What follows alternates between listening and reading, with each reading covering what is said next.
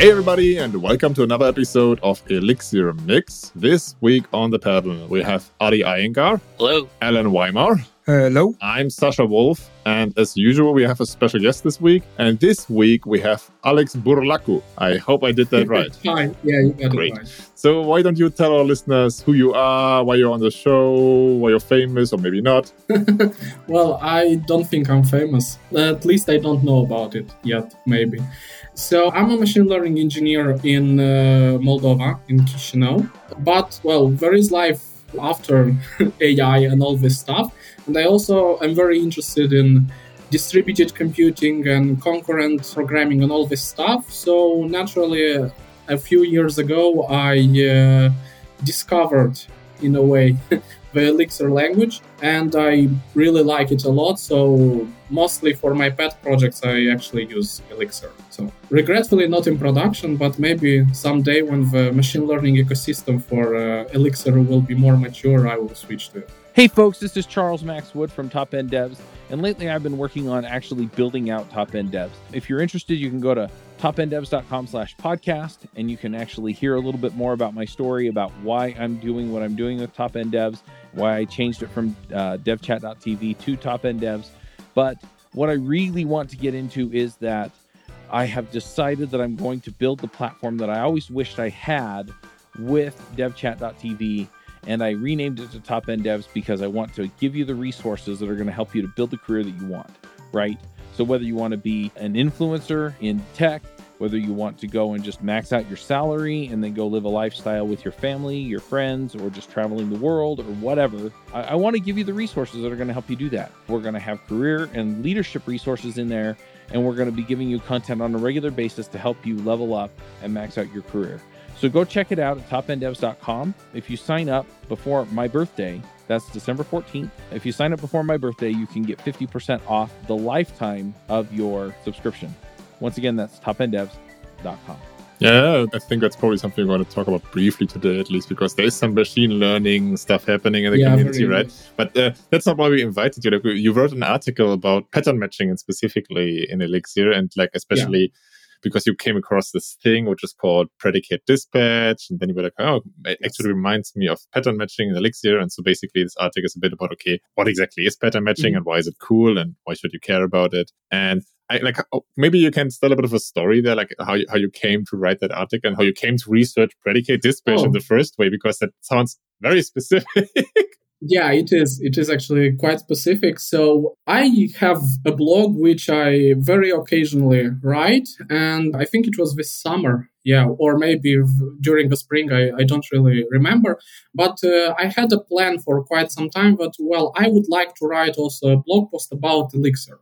And so at some moment, I decided, okay, I'm going to do it. So what should I write about? And also during that time, I was researching a bit, just for myself, stuff like multiple dispatch, double dispatch, all this stuff. And then I found this term, predicate dispatch, which was like the most generic form of dispatch. And so I was like, okay, but it reminds me a bit of the way how pattern matching in Elixir works. And I remember I also asked the question on Stack Overflow, like, okay, can someone tell me what's the relation between pattern matching in languages like Elixir or Haskell and predicate dispatch? So regretfully, I haven't found an answer, but I assumed that these are more or less the same thing. And I also, during that time, I also wrote this blog post where I tried to show like the limits of this pattern matching in Elixir specifically. So that's how it all came to be. For me, the funniest thing that I discovered during that time was that because of its Erlang roots, Elixir can also do pattern matching on binary data. And I was like, wow. Okay, now this one is cool. I think a lot of this has to do with like it using it, Erlang being coming from like telecommunications, so parsing patterns and stuff like is something which it's useful to be good at in that context. So I've actually have done that once in my lifetime. Like we actually fixed like a TCP parsing bug in one library we were using, which was using all kinds of binary pattern matching, but that's like years ago. So have you used like this binary pattern matching in your pet projects anywhere? Like to more than just No, but so 2 years ago, I was a lecturer at university, and one of the labs that I gave to my students was to write a message broker and have it support both communication through just some basic TCP or UDP, but also to be able to integrate with another MQTT broker, so kind of like an adapter. And a few of my students, so they didn't quite understand that they can use actually existing libraries. So they were writing this MQTT packets, and they were using binary pattern matching for this in Elixir. And I was like, oh, God, you overcomplicated things, but pretty nice job, yeah. That actually sounds like a nice little challenge, to be honest. Yeah. And I would expect that it's probably easier with binary pattern matching than, I don't know, like writing a whole bunch of code. Yeah, than shifting bytes in a more... Like I once wrote an NTP package parser in Java when I was studying, and that was no bueno. Just for because it was part of my studying and stuff like that. But yeah. Okay. To get back to something like in your article, it's like predicate dispatch, and like maybe to like give you an answer from my personal view. I feel like predicate dispatch. So basically, like in the Wikipedia, it says like, okay, that to decide which method or which function to execute based on arbitrary conditions applied to the data and to the arguments. And how I see it is like probably. Is it more of like a co-evolution that like Elixir and Erlang came to the same useful pattern without knowing about this specific thing? Because also like the pattern matching and guard clauses in Elixir are a bit more limited. Like you can't do everything, right? You can't really do everything in there. Yes. Which I arguably probably is not the worst thing on the world. But yeah, so to give you an answer from my personal view on this, I think it's just a happy little accident, as Bob Ross would say. Yeah, I guess like this is really the way how it happened, because like Erlang was developed, as far as I remember, starting from 70s, 80s, something like that. And predicate dispatch, the idea was also from quite some time, but I guess it was indeed a co-evolution. Yeah, it's the same with like the actor model and Erlang, like because like when fielding and no, not raw fielding, bullshit. No, actually, actor model, as far as I remember, it was initially developed as an artificial intelligence paradigm from 60s. Yeah, and then the guy who developed it also then developed Smalltalk. And then the guys Armstrong, who was one of the developers of Erlang, he was inspired by the idea of Smalltalk, but then did these actors. Yeah. And so it was like all strange. I've heard, like, was it Armstrong say that? I'm not sure who it exactly said, but like somebody from the Erlang core team said that they didn't know about the actor model specifically. They just came up with this way of message passing and OTP, and that like it was an accident that it was that similar. And also like I've heard that the folks who actually came up with the actor model are like technically Erlang is not really the pure actor model because and all that kind of stuff. So yeah, same thing I guess. Okay, where things evolved in a similar manner because it's a useful pattern to have. Nice, but this language, this ecosystem has so many happy accidents. I guess that's probably if you dig down in a lot of languages like that, where like somebody at some point heard something which might have been inspired by something or not, and then it ends up in the language. But yeah, let's get back to pattern matching. Is there like any pattern matching stories you want to share, Alex or Adi or Alan, like where you used pattern matching where like I can use it this way and it blows my mind? I think the cool thing about pattern matching that I used before was like when I was checking to see if a user can join their own user channel in Phoenix channels where like you can separate the beginning, right? Where you can it's really cool that you can pattern match out the suffix and match that against another variable. I used this style quite a few times and it's really, when you show somebody the thing, it's pretty cool. I got a new guy working for me. He came from Python. He only loved Python for a while. I started to show him how Python starts to fall apart in some bigger systems. And then he started playing with Elixir and he just couldn't get the syntax. But then after a while, he's like, wow, this pattern matching is really awesome. And like, I really love it a lot. And it takes a while to start getting used to it. But once you get used to it, like you don't want to stop using it. It's too much fun. Yeah, I agree with it.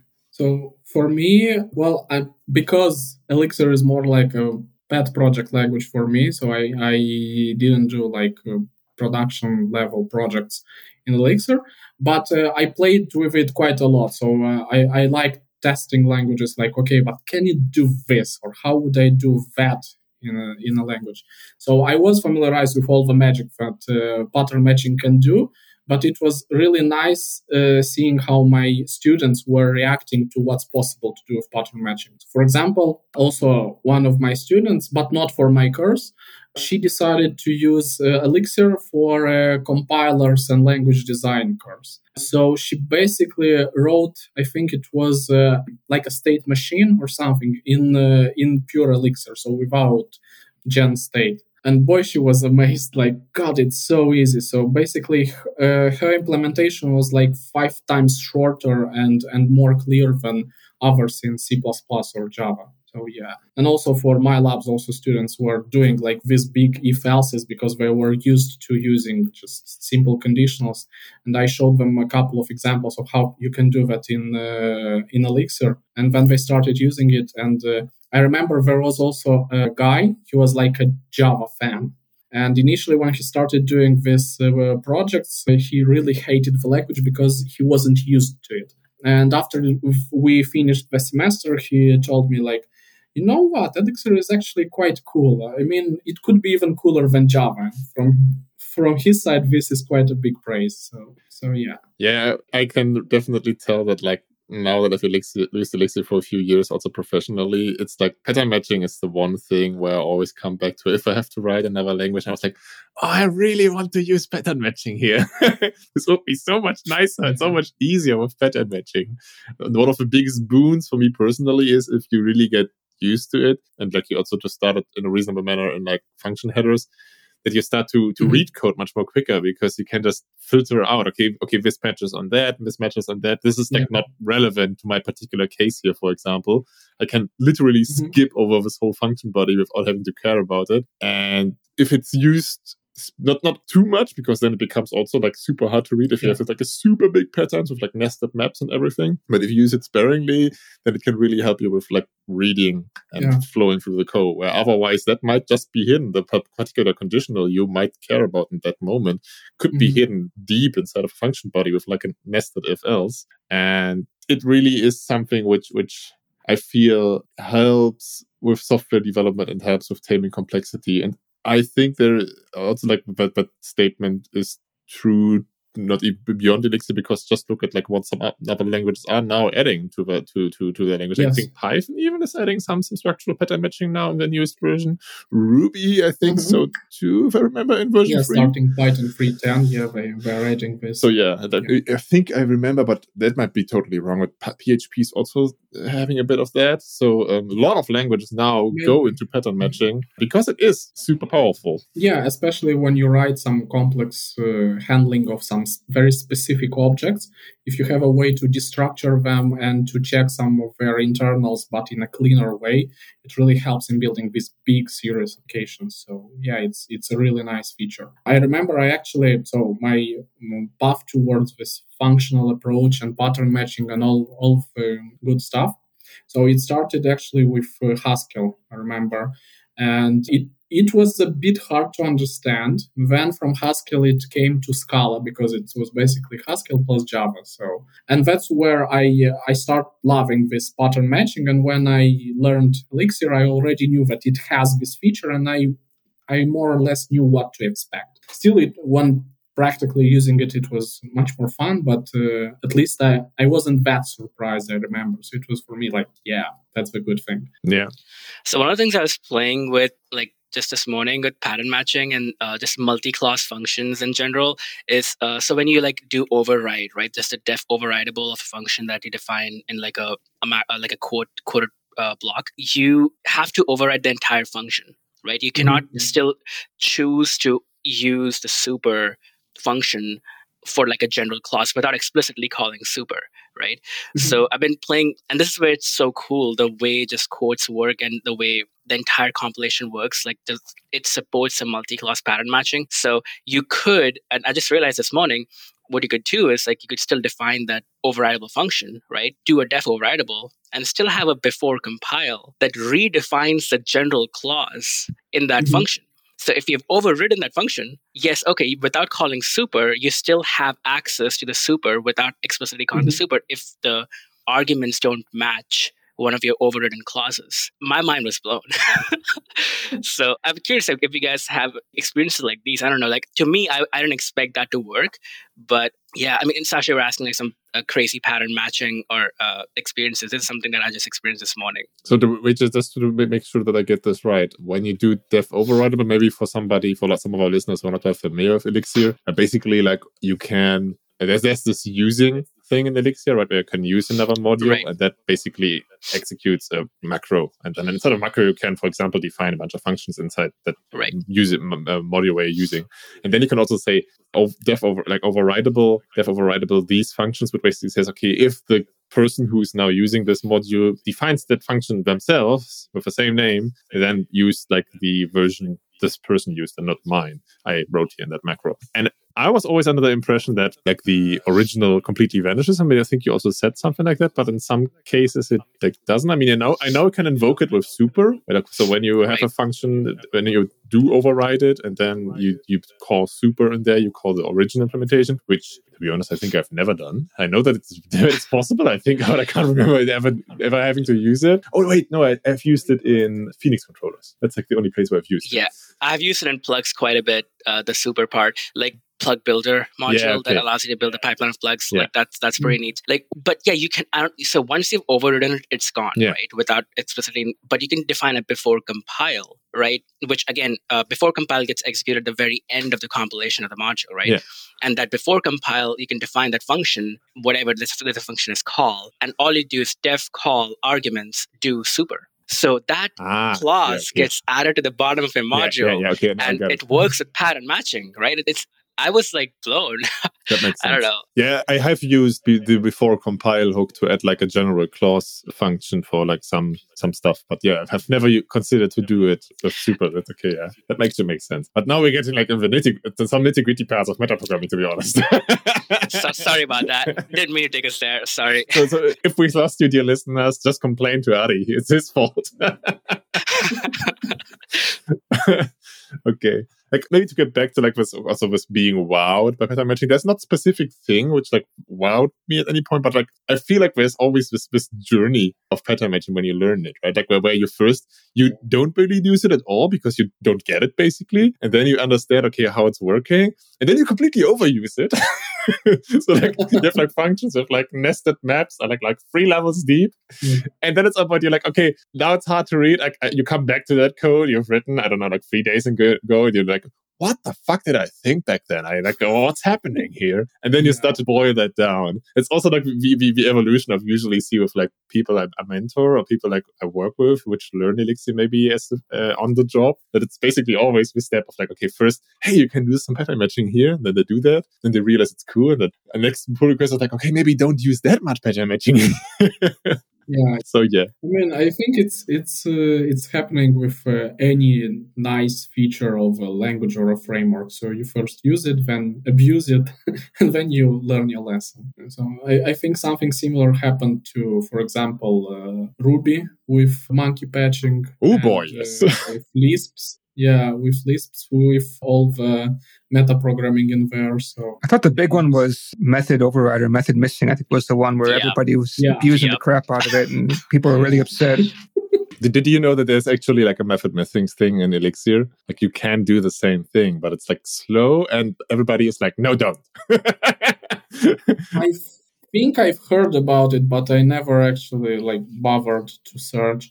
So because during my main job I'm using Python, I think I have a project where I implemented something similar to method missing, but I use it very sparingly. So Sasha, you said there's method missing in native Elixir. It's not called method missing, but there's like a hack which is like inherited from Erlang where you can basically do the same thing, but it's like it's slow and you like just don't.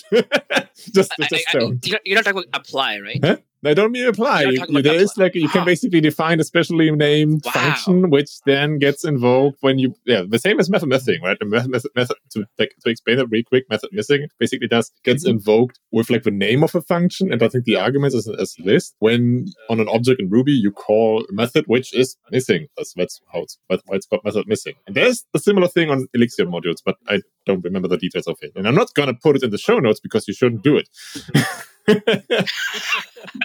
Well, it's still like out of curiosity. Anyway, yeah, thanks for mentioning it. I had never heard of it. Like maybe let's actually go down that rabbit hole of like weird little things you might never heard of, because there's also like, when you, for example, pattern match on lists, right? You always, unless you have this pipe operator where you say, okay, the tail of the list should go here, you always have to specifically, when you say, for example, it's 3 elements long, then you always get the match error, right? Where you say, okay, my list is maybe only 2 elements long, or my list is 4 elements long, and now the pattern doesn't match anymore. There's also a function in the kernel, which is called destructure, where you can, for example, say, hey, I want to match on the first 3 elements of a list, and then I say, okay, destructure X, Y, Z, and then I give it a list which is like 10 elements long, and it would still work. Like destructure basically is like a safer version of list pattern matching. I've also never used it, but it's there. Everybody's having really for jokes in their face. Never heard of it. It's like, what the Yeah, it's like the bottom of the iceberg. Yeah, exactly. Yeah, I never knew about this, but to be honest, it's not too bad, because even if it's big, you could just do the regular destructuring, and even you could still do like 1, 2, 3, and then you could do the cons operator, so have the tail out at the end, if I remember. Destructure also works if there's less elements in the list. So if you like match on the first 3 elements and there's only like, I don't know, like 1 or 2 in there, it will still work. The values will be. Yeah, you're right. Yeah. So, but it always gives you a tuple, which is weird.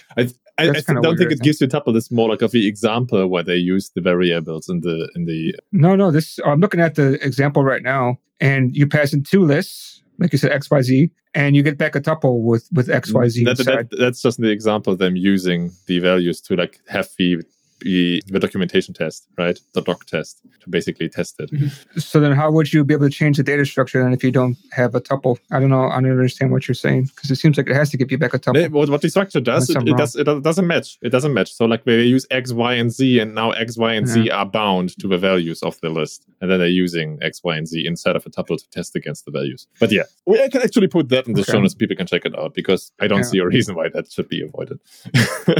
Yeah, the other thing too is actually the kind of interesting thing too is what's the difference between destructuring and pattern matching? Because there's a lot of languages that have destructuring, but not necessarily pattern matching, which seems kind of similar. Like JavaScript has that idea of destructuring. Rust has that idea of destructuring. A lot of different languages have this idea of destructuring, but not necessarily pattern matching, which is interesting. I think pattern matching like implies that you can also, so you're matching also on the type.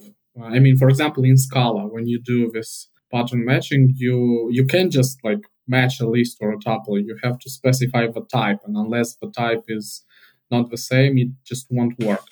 And destructuring usually is for my more primitive collection types, at least from my experience with Python and JavaScript and other stuff. So if you have something primitive like a dictionary or a list or a tuple, you could do that. But if you have something more advanced and more specific, it just won't. Well, maybe for JavaScript it will work, because everything is an object in there. But I would even go a step further and say it's not only about types, but in pattern matching you can also match on certain values. I think that's and that also, yes. And like that's not what destructuring, for example, allows you to do. You can't say like in JavaScript destructuring, I don't know, like the second element of a list should be 2. Like that's not something Java should support, but that's something you can do in Elixir. And that like destructuring is more, okay, I know the structure, destructuring, I know the structure of the data, and now I want to get a certain part of that structure like out. For example, I want to get the value of a certain property. And that's how you can use destructuring. And like pattern matching in Elixir is basically like destructuring on steroids, you could say.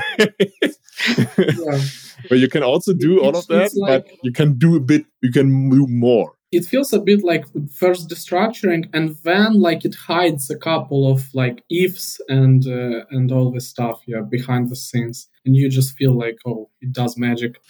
I think a lot of that is actually happening. For example, in JavaScript, if you like transpile it to a lower target, right? You say, okay, I want to actually target Internet Explorer, what's his name, and now that actually compiles it probably down to like a bunch of like if else has it a value, that's enough of a value, blah blah blah. Yeah, the other thing that's kind of cool that also helps too is guards. I think guards really make a lot of things much better. But the annoying part about guards is that you don't really know exactly what you can and cannot do. I think now things are a little bit easier. I forgot what changed, but before it was like, well, can I use this? Can I use that? I can use isnil, but isnil is a function, but I can use, like, it was very confusing in the beginning, but it's much better now. But yeah, that's definitely been super helpful. I think guards are used during like before runtime. basically. So you can't have arbitrary conditions in there. I remember a few times I wanted to write like some custom guards which were checking like with a regex the contents of a string. So if a string matches the regex, the guard should be okay. And I remember like I couldn't do it, and it was a compile time error or something. Like it just didn't like it.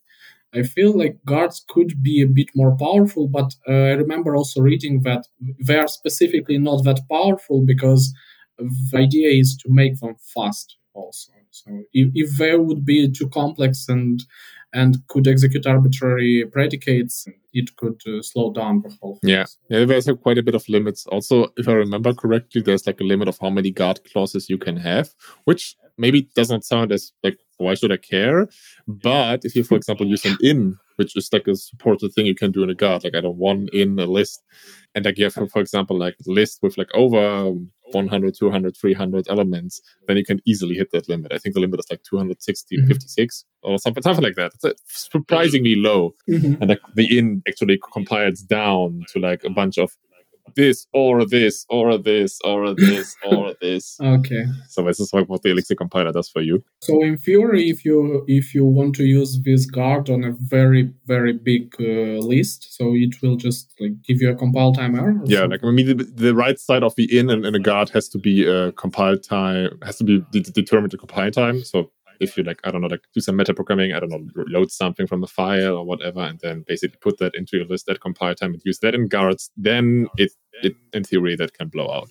I've had that happen to me once. I don't remember the exact context, to be honest. I remember I had something where I wanted to pattern match a key out of a dictionary in a function head, and it just wouldn't work. So I had like, this is a long time ago, I think I passed in a value and I wanted to also match it because if you have the same variable name, they have to equal the same value. And so that's what I wanted because that one was already a key in a map in my state in a gen server. So I wanted to pass it in, pattern match that, but pull out the value for something. And I couldn't do it. That was super annoying.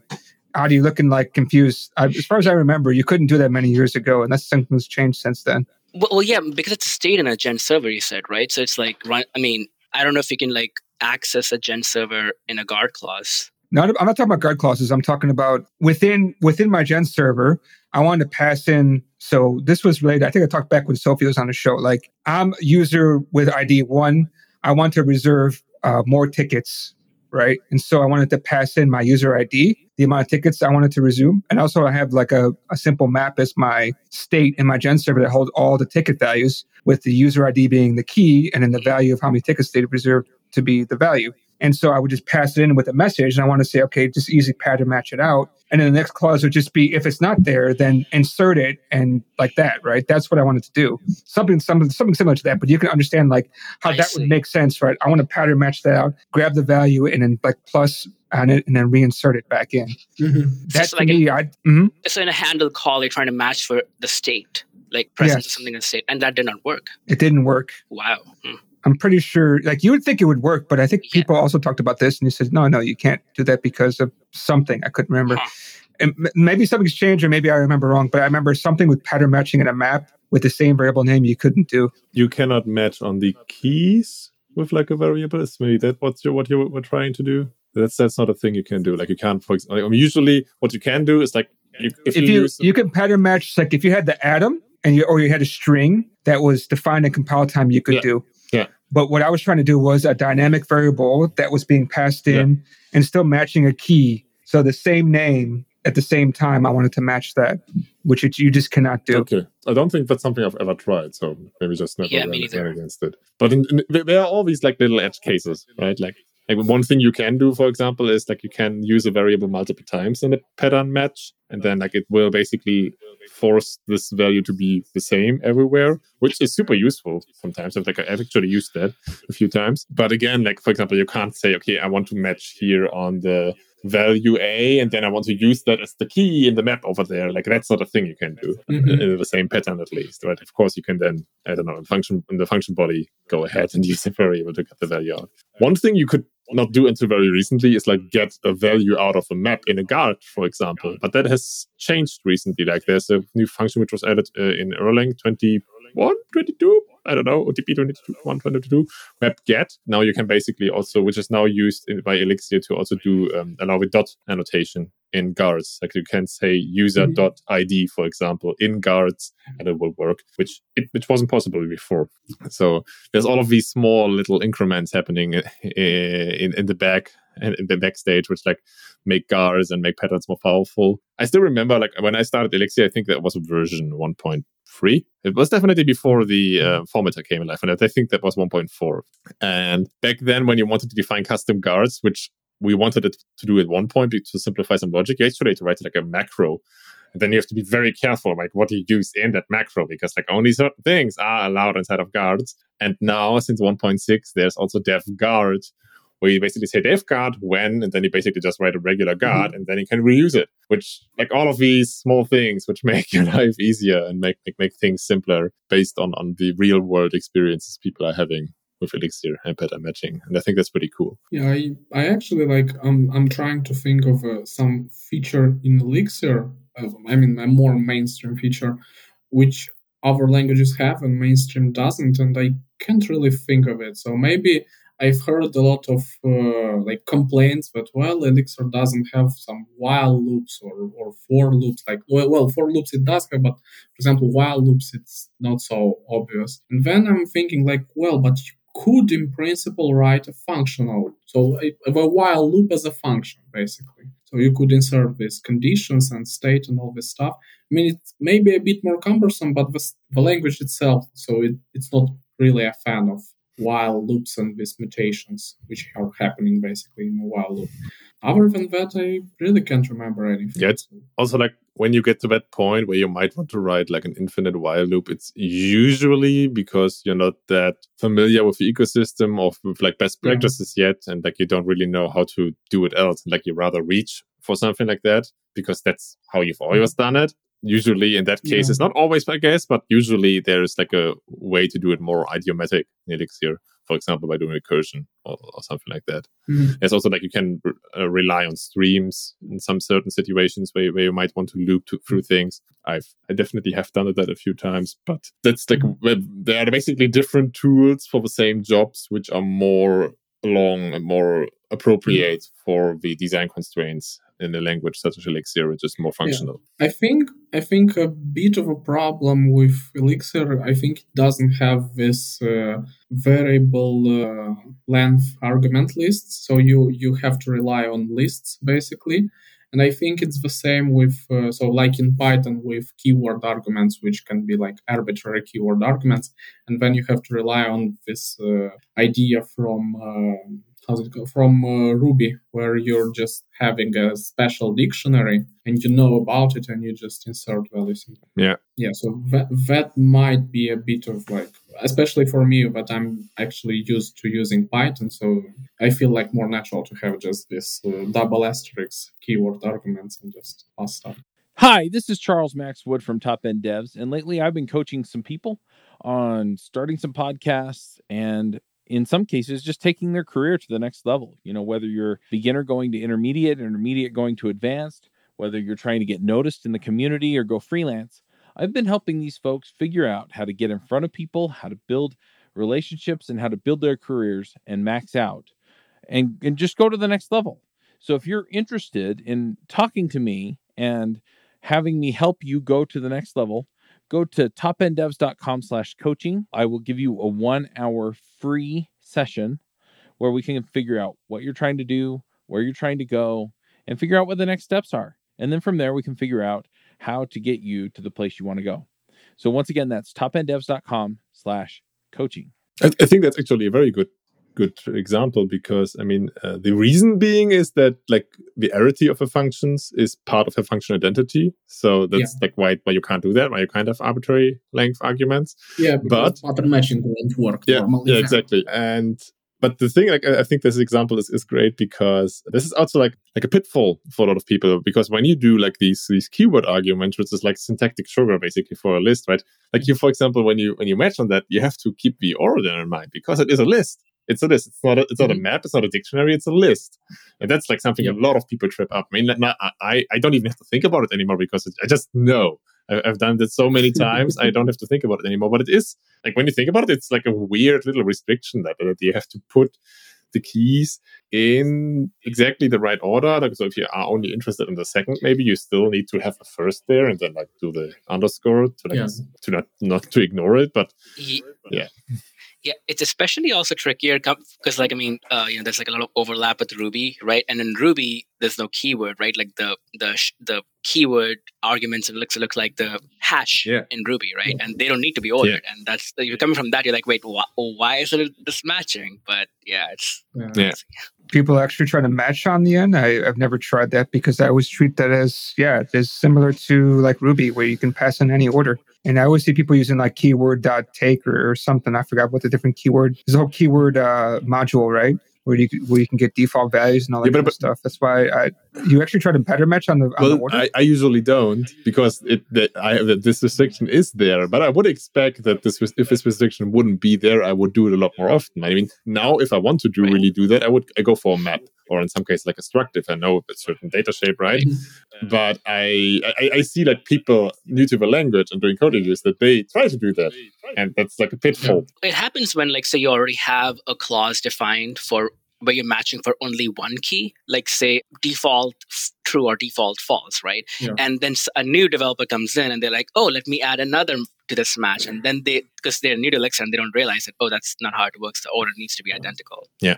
That's what I usually run into. Actually, the more difficult part for me is like with keyword args, you can input the same one multiple times because it's not like a map or a hash where you have one key that can be over there. That's the more difficult part.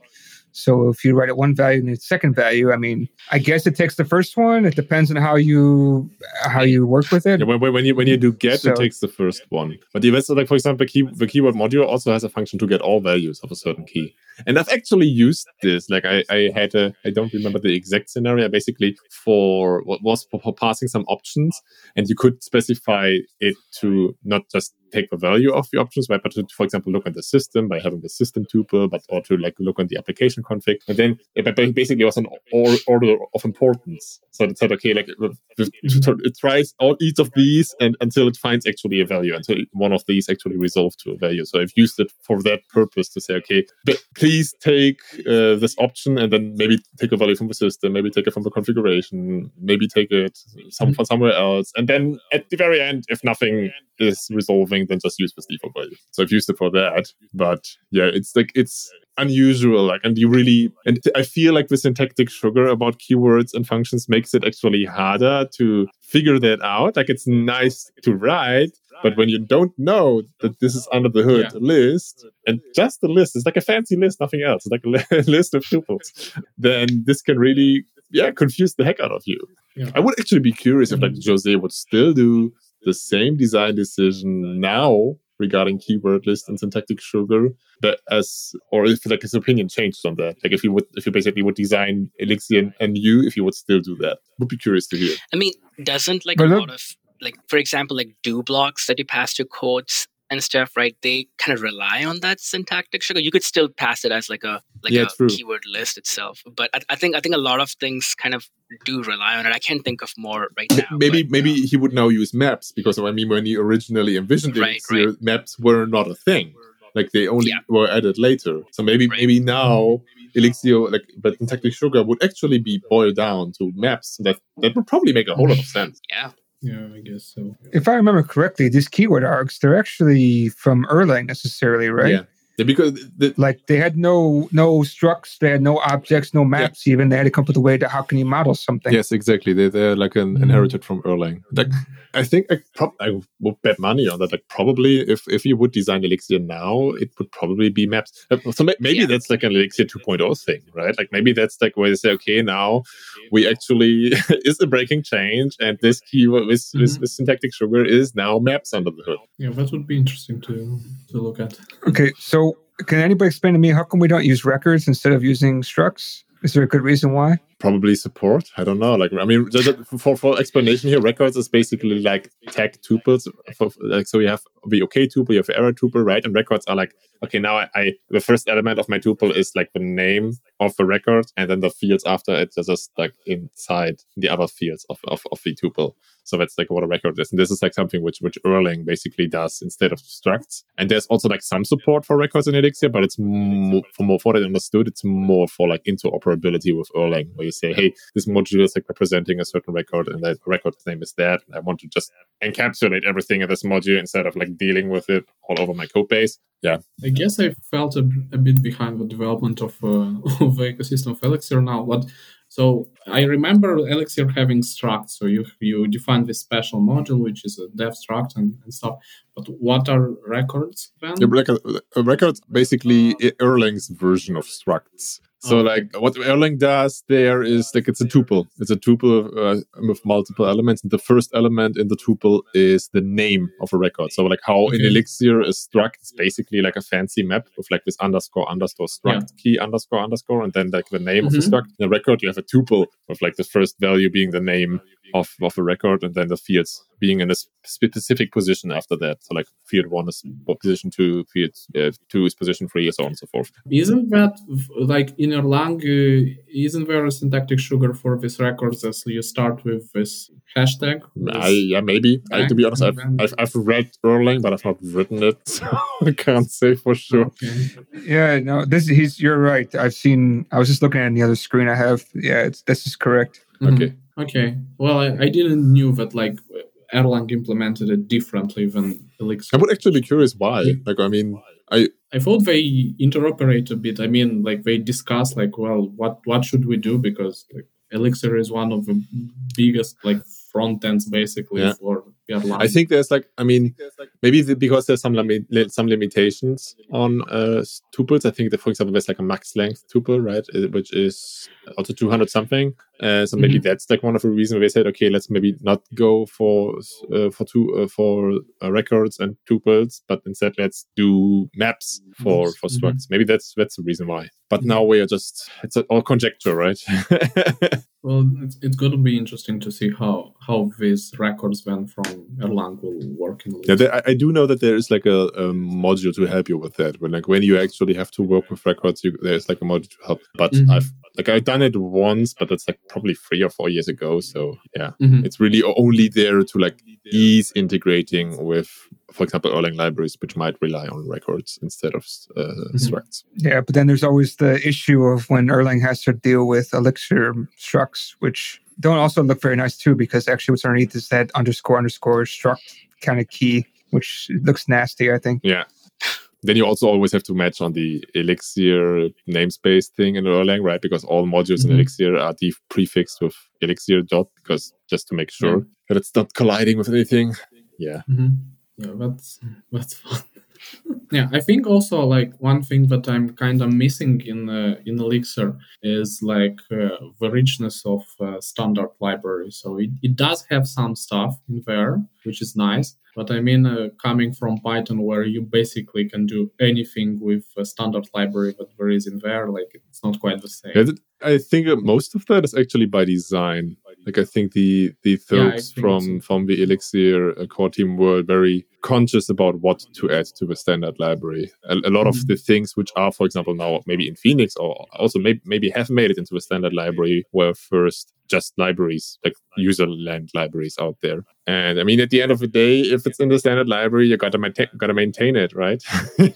You gotta maintain it. That's right. Like it's a trade-off. It's one of the big headaches for Python development community. So yeah, they have to maintain this huge thing, and especially when they try to deprecate some old libraries that no one's using, but there are like 5 users and shit, we have to keep it. So exactly, and I feel like the core team is very conscious about that sort of maintainability burden. I mean, after all, I think like a lot of the story is when you compare it, for example, Python standard library and Elixir standard library. I mean, Python didn't really have a built-in package manager, right? Like that's all which came after. And Elixir from the get-go basically had support for hex packages. So it's easier to say, hey, just build it as a package and use it instead of relying on the standard library when you have a functional package manager.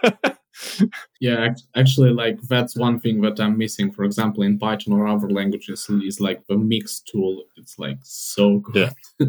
Like I can build the software. I have like the template, the scaffolding of how the project should look like. I have all these nice things and like the mix EXS file where I define everything that I need. And then when I have to write Python, okay, how should I structure my project? Yeah. Like I think a great thing the core team has done there is that they dog food a lot of what the community also has for documentation and so on and so forth. I mean, the documentation of a standard library is on hex.docs.pm, which is also the place where the documentation for userland libraries are. So it's like there's like no special treatment for this. It's like all the same, which then makes the burden to say, hey, people, if you're missing something, then why don't you write a package and document it out there? It's a lot lower because there's like not two levels, like not like a elevated nice level of standard library-ness and like everybody else has to deal with a crappy user-led experience. Like no, that's not how it is, right?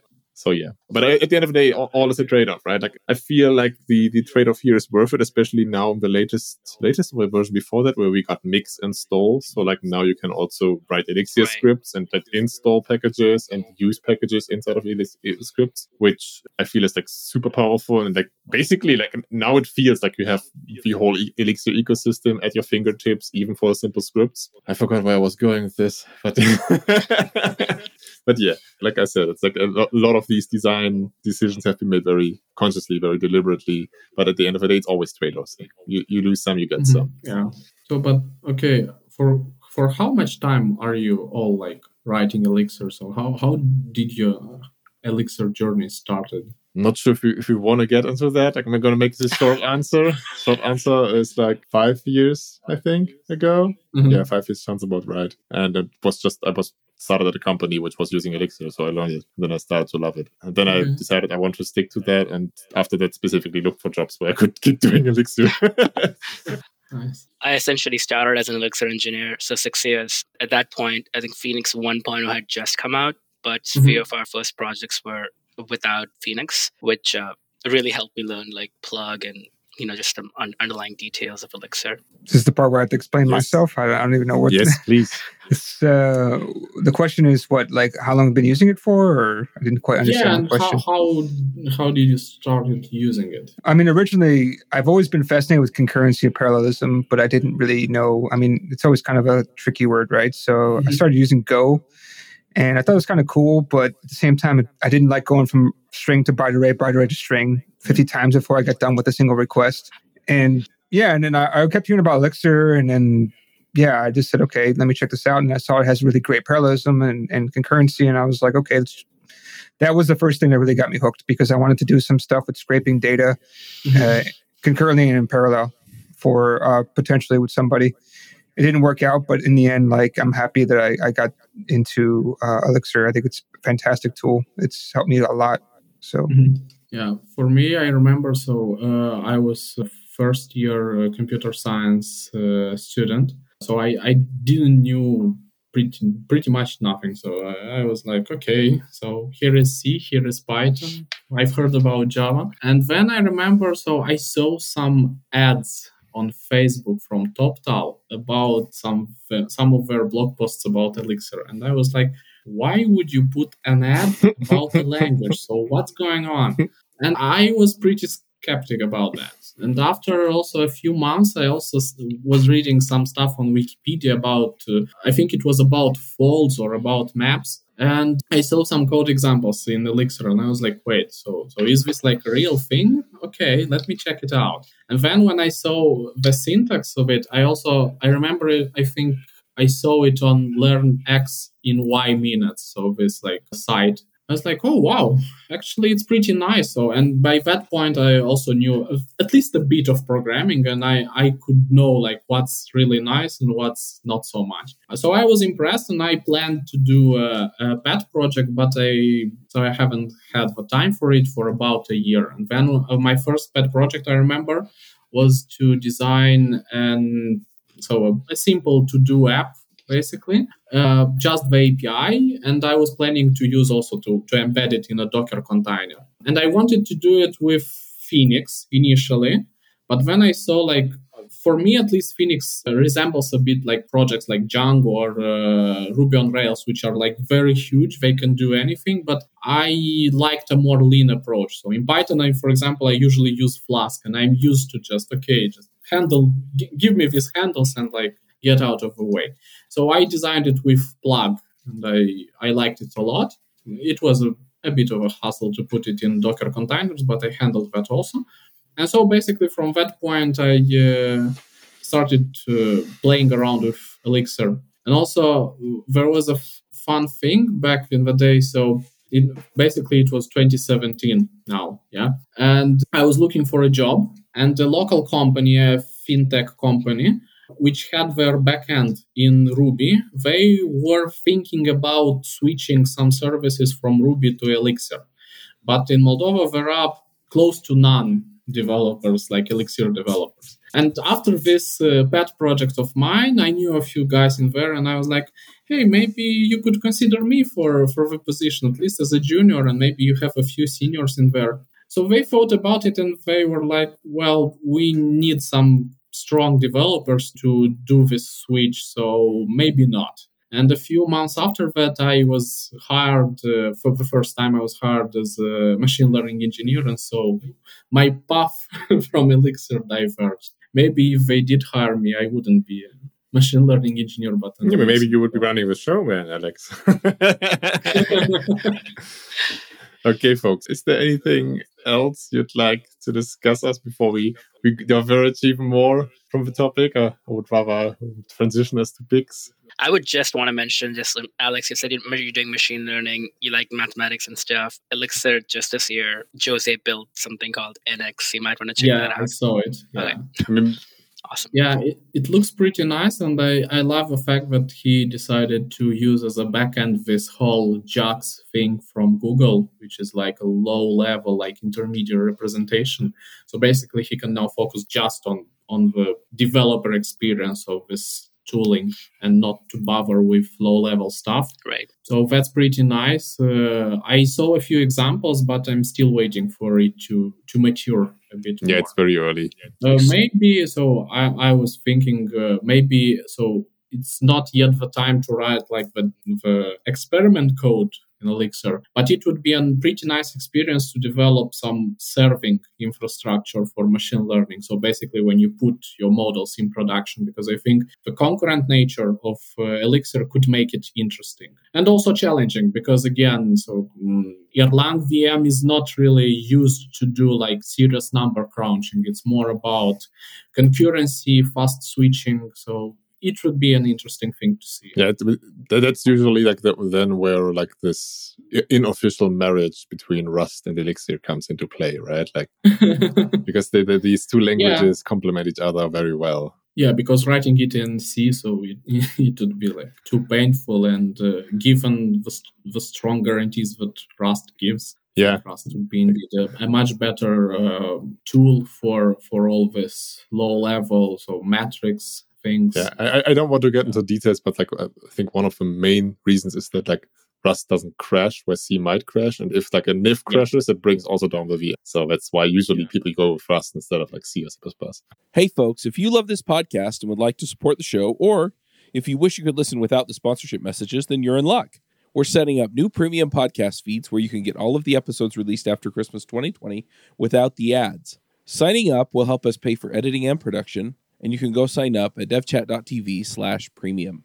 Okay, so let's go over to picks. And Alan, why don't you start us off with your new Rust book, which we all already heard that you have a new one. Yeah, I think this is a new one. I don't think I mentioned this one before, but it's called Rust for Rustaceans. So there's just a lot of books out there, but are kind of beginner content if you're interested in Rust. Mm-hmm. But there's very, very few intermediate ones. This one is definitely a very, very good intermediate book. It's written by a pretty popular guy on YouTube. He also runs the Rustacean Station podcast. I just dropped into the chat. Anyways, to me, this is also the first book where I read it and my mind is blown away, like literally, because I don't know what he's talking about. There's a lot of stuff I had to kind of go back to CS fundamentals, talking about covariance and these kind of topics. Mm-hmm. So, yeah, I mean, if you want to get more into like theory and like why you should write Rust in a certain way and things like that. It's definitely up your alley in that case. And yeah, it's also helped me to think a lot more about when I start writing my Rust code, how I should write it. So yeah, that's my pick. Nice. Adi, what do you pick this week? Yeah, so I actually was talking with one of the listeners last month, and they said I never have a non-tech, non-Elixir pick, or a non-job pick. So I'm gonna have a completely unrelated pick. So I tried this coffee last week. It's like produced by like a Native American tribe called Ogapa coffee. They have amazing variety, and the quality of beans was just awesome. So it's worth everyone's try for sure. The link will be in the description. How's it called again? Ogapa. It's actually a Native American tribe. Ogapa. Nice. Okay. That's definitely not a tech and not a hiring pick. Not a job pick. Cool. Very cool. So yeah, my picks this week are also not related to tech or Elixir. Main reason is that I'm currently on parental leave, so I'm not doing a whole lot of coding. I'm mostly doing parenting. But I'm basically, what I'm going to pick is I'm going to pick my 2 Christmas presents because they're both gifts and gifts I wished for. And one is a book called Immune. And I have it too. Like it's written by the guy who created the YouTube channel Kurzgesagt.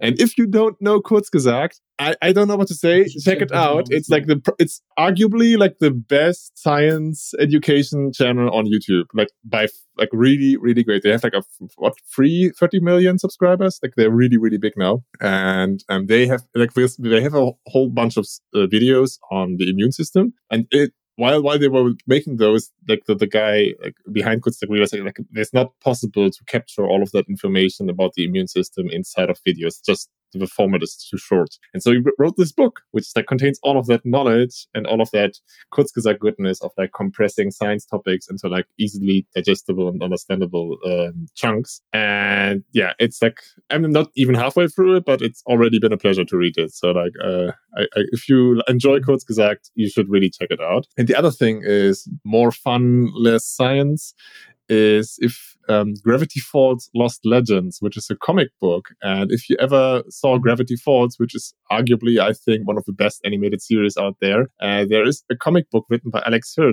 which is the guy who originally came up with Gravity Falls. It's like 4 new stories inside of the Gravity Falls universe. So if you're like me and you watched the series and you were sad when it was over, there's more, a little bit more. and I already finished that one. I finished it basically on the next day, and it was a lot of fun and a lot of Gravity Fallsiness. So those are my 2 picks. Okay, Alex, what are your picks? Any picks? Yeah, so for me, also just a bit related to Kurzgesagt videos, especially I think it was the last one. So basically there is this Chinese author Cixin Liu or Cixin Liu. I don't really know how to spell Chinese names. And he has a trilogy of books, so it's called the Free Body Problem books. So basically, now I'm at the last one. So the first book is the Free Body Problem. The second is The Dark Forest, and the third one is called Death's End. So basically, I'm at the third book, and I'm not really a fan of fiction literature. So I'm more of a guy who will read non-fiction. But boy, these books are amazing. So I can't really recall when was the last time when I start reading a book kind of at midnight, well, after I'm done with all my stuff. And then I find myself like 7 a.m, and I'm like, God, I have to go to sleep. So I have to stop here and I'll continue next day. So the books are really amazing, and I would definitely recommend everyone to read them. So yeah. That's my. I've actually read the first book and I've started the second, but I bought the second in English instead of my mother tongue German because it wasn't out yet. And I'm good with English, but when I'm on recreational time, I'm like, nah, my brain. I just want to read this in my mother tongue. So I never finished it. Yeah, the second book, Dark Forest, so almost like first 150 pages were like more. Cumbersome to read. So I remember I was struggling a bit to go from them. But then the action begins, and I was like, wow, Nice. every like 50 or 70 pages or so. And then Dev's End, like it keeps you on edge always. So I'm half through it, and I have like a couple of wows per reading session. No, I might have to pick it up and add it again to my never-ending list of things I want to read. Okay, nice. Thank you for these picks, Alex. Okay, and if people want to reach you, how do they do it? If you have any questions? Well, I guess Twitter or LinkedIn would be the best picks. So on Twitter, I'm Alex Burlacu 96. No, wait, let me check. I haven't checked Twitter for quite some time from browser. So Alex Burlacu 1996. Well, I don't know if how would be a better way to show you the spelling. We're just going to put a link of it in the show notes. So. Oh, okay, then super nice. And also LinkedIn. So also for LinkedIn, I guess I'll just send the link too. So yeah. All right. For me, these two would be my best picks. Nice. Then thank you for being on the show, Alex. It was a pleasure. It was a pleasure for me too. Yeah. A lot of very niche stuff about Elixir, so I'll have to check more after the show. Yeah, but I hope it didn't went completely over your head or over the heads of our listeners. I try to like keep it on this level of like make it understandable and like explaining stuff. Like that was fine, Adi. I mean, I feel like we hit the sweet spot of like, wait, what is this?